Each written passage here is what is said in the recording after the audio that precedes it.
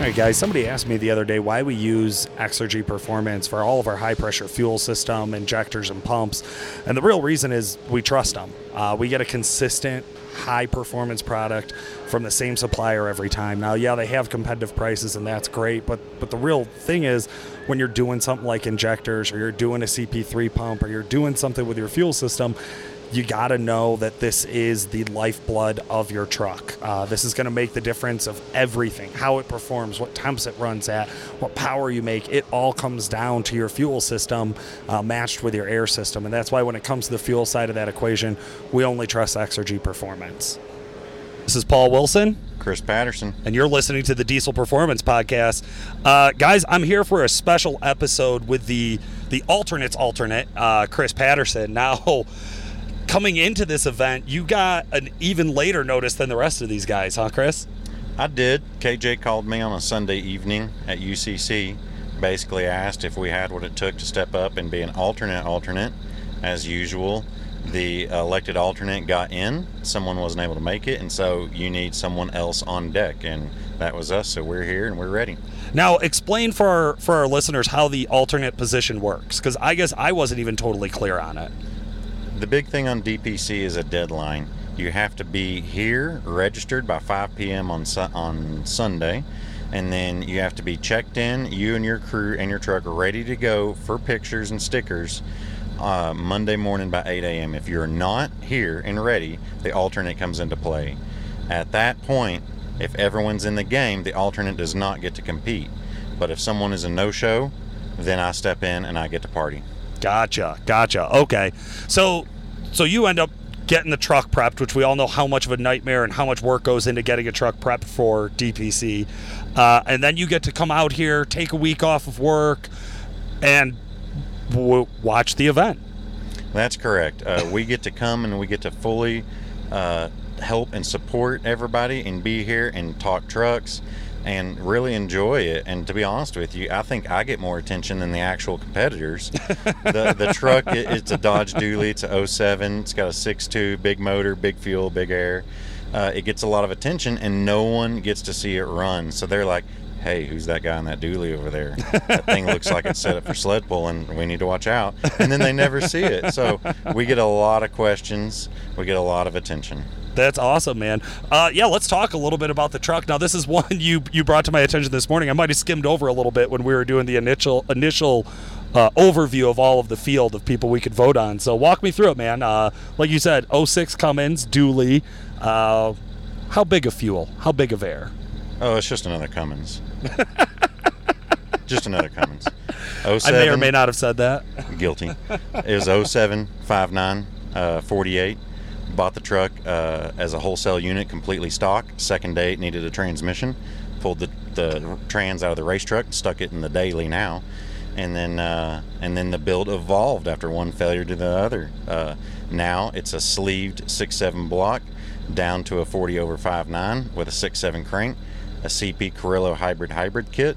So it's got 5.9 hybrid pistons and a 6.7 hybrid rod, brings it to a 6.2.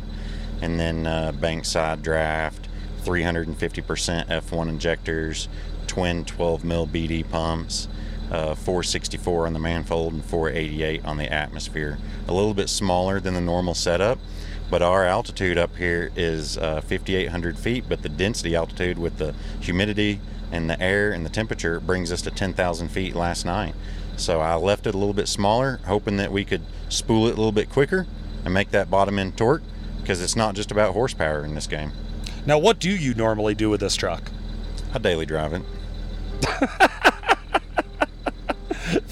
300% injectors, did I catch that right? 350. 350, I'm sorry. Don't short didn't mean to downplay it.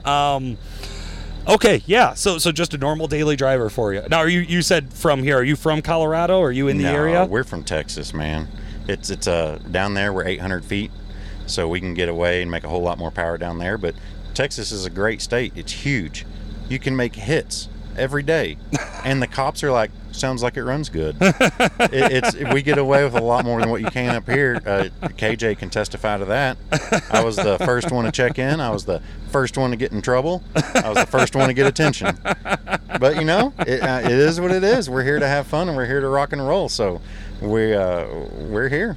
Now, with this type of experience, you're getting to see behind the scenes, you're getting to have a lot of fun, you're getting to witness all of it, and it's a closed event, so it's not like we get spectators at this show. Are you going to be back in for the voting next year? Are you excited to be a competitor? Oh, we're winning next year.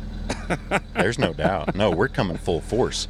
This was my qualifying, or this was my, road test. This was my feeling out.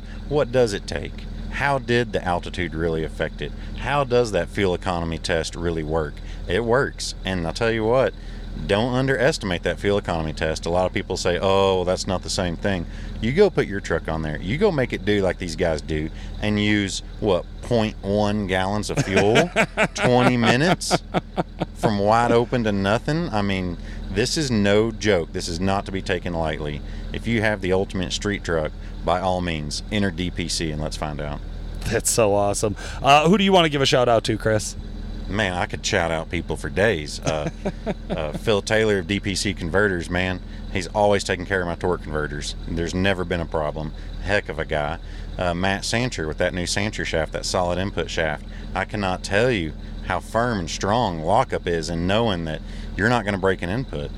Gordon Lindemuth does all my tuning. I can't speak highly enough of him. That alone was the very best investment I've ever made in the truck. Banks with a side draft intake manifold. I tell you what, you take the time, you take the head off, you chop the side off that thing, you port the crap out of it and you put it on, that's air right there. Power driven diesels helped me out with the clutch stack and the transmission so many times. Can't thank them enough. We build our own engines and our own transmissions, and that's, I can't afford to buy a $15,000 trans that's gold.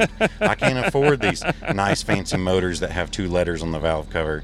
I got to build. I'm a working class guy. I own my own shop. I'm not rich. My wife makes more than I do. So yeah, she supports this. Chris, if people want to follow along, they want to find out more about your truck and your shop, how can they get a hold of you?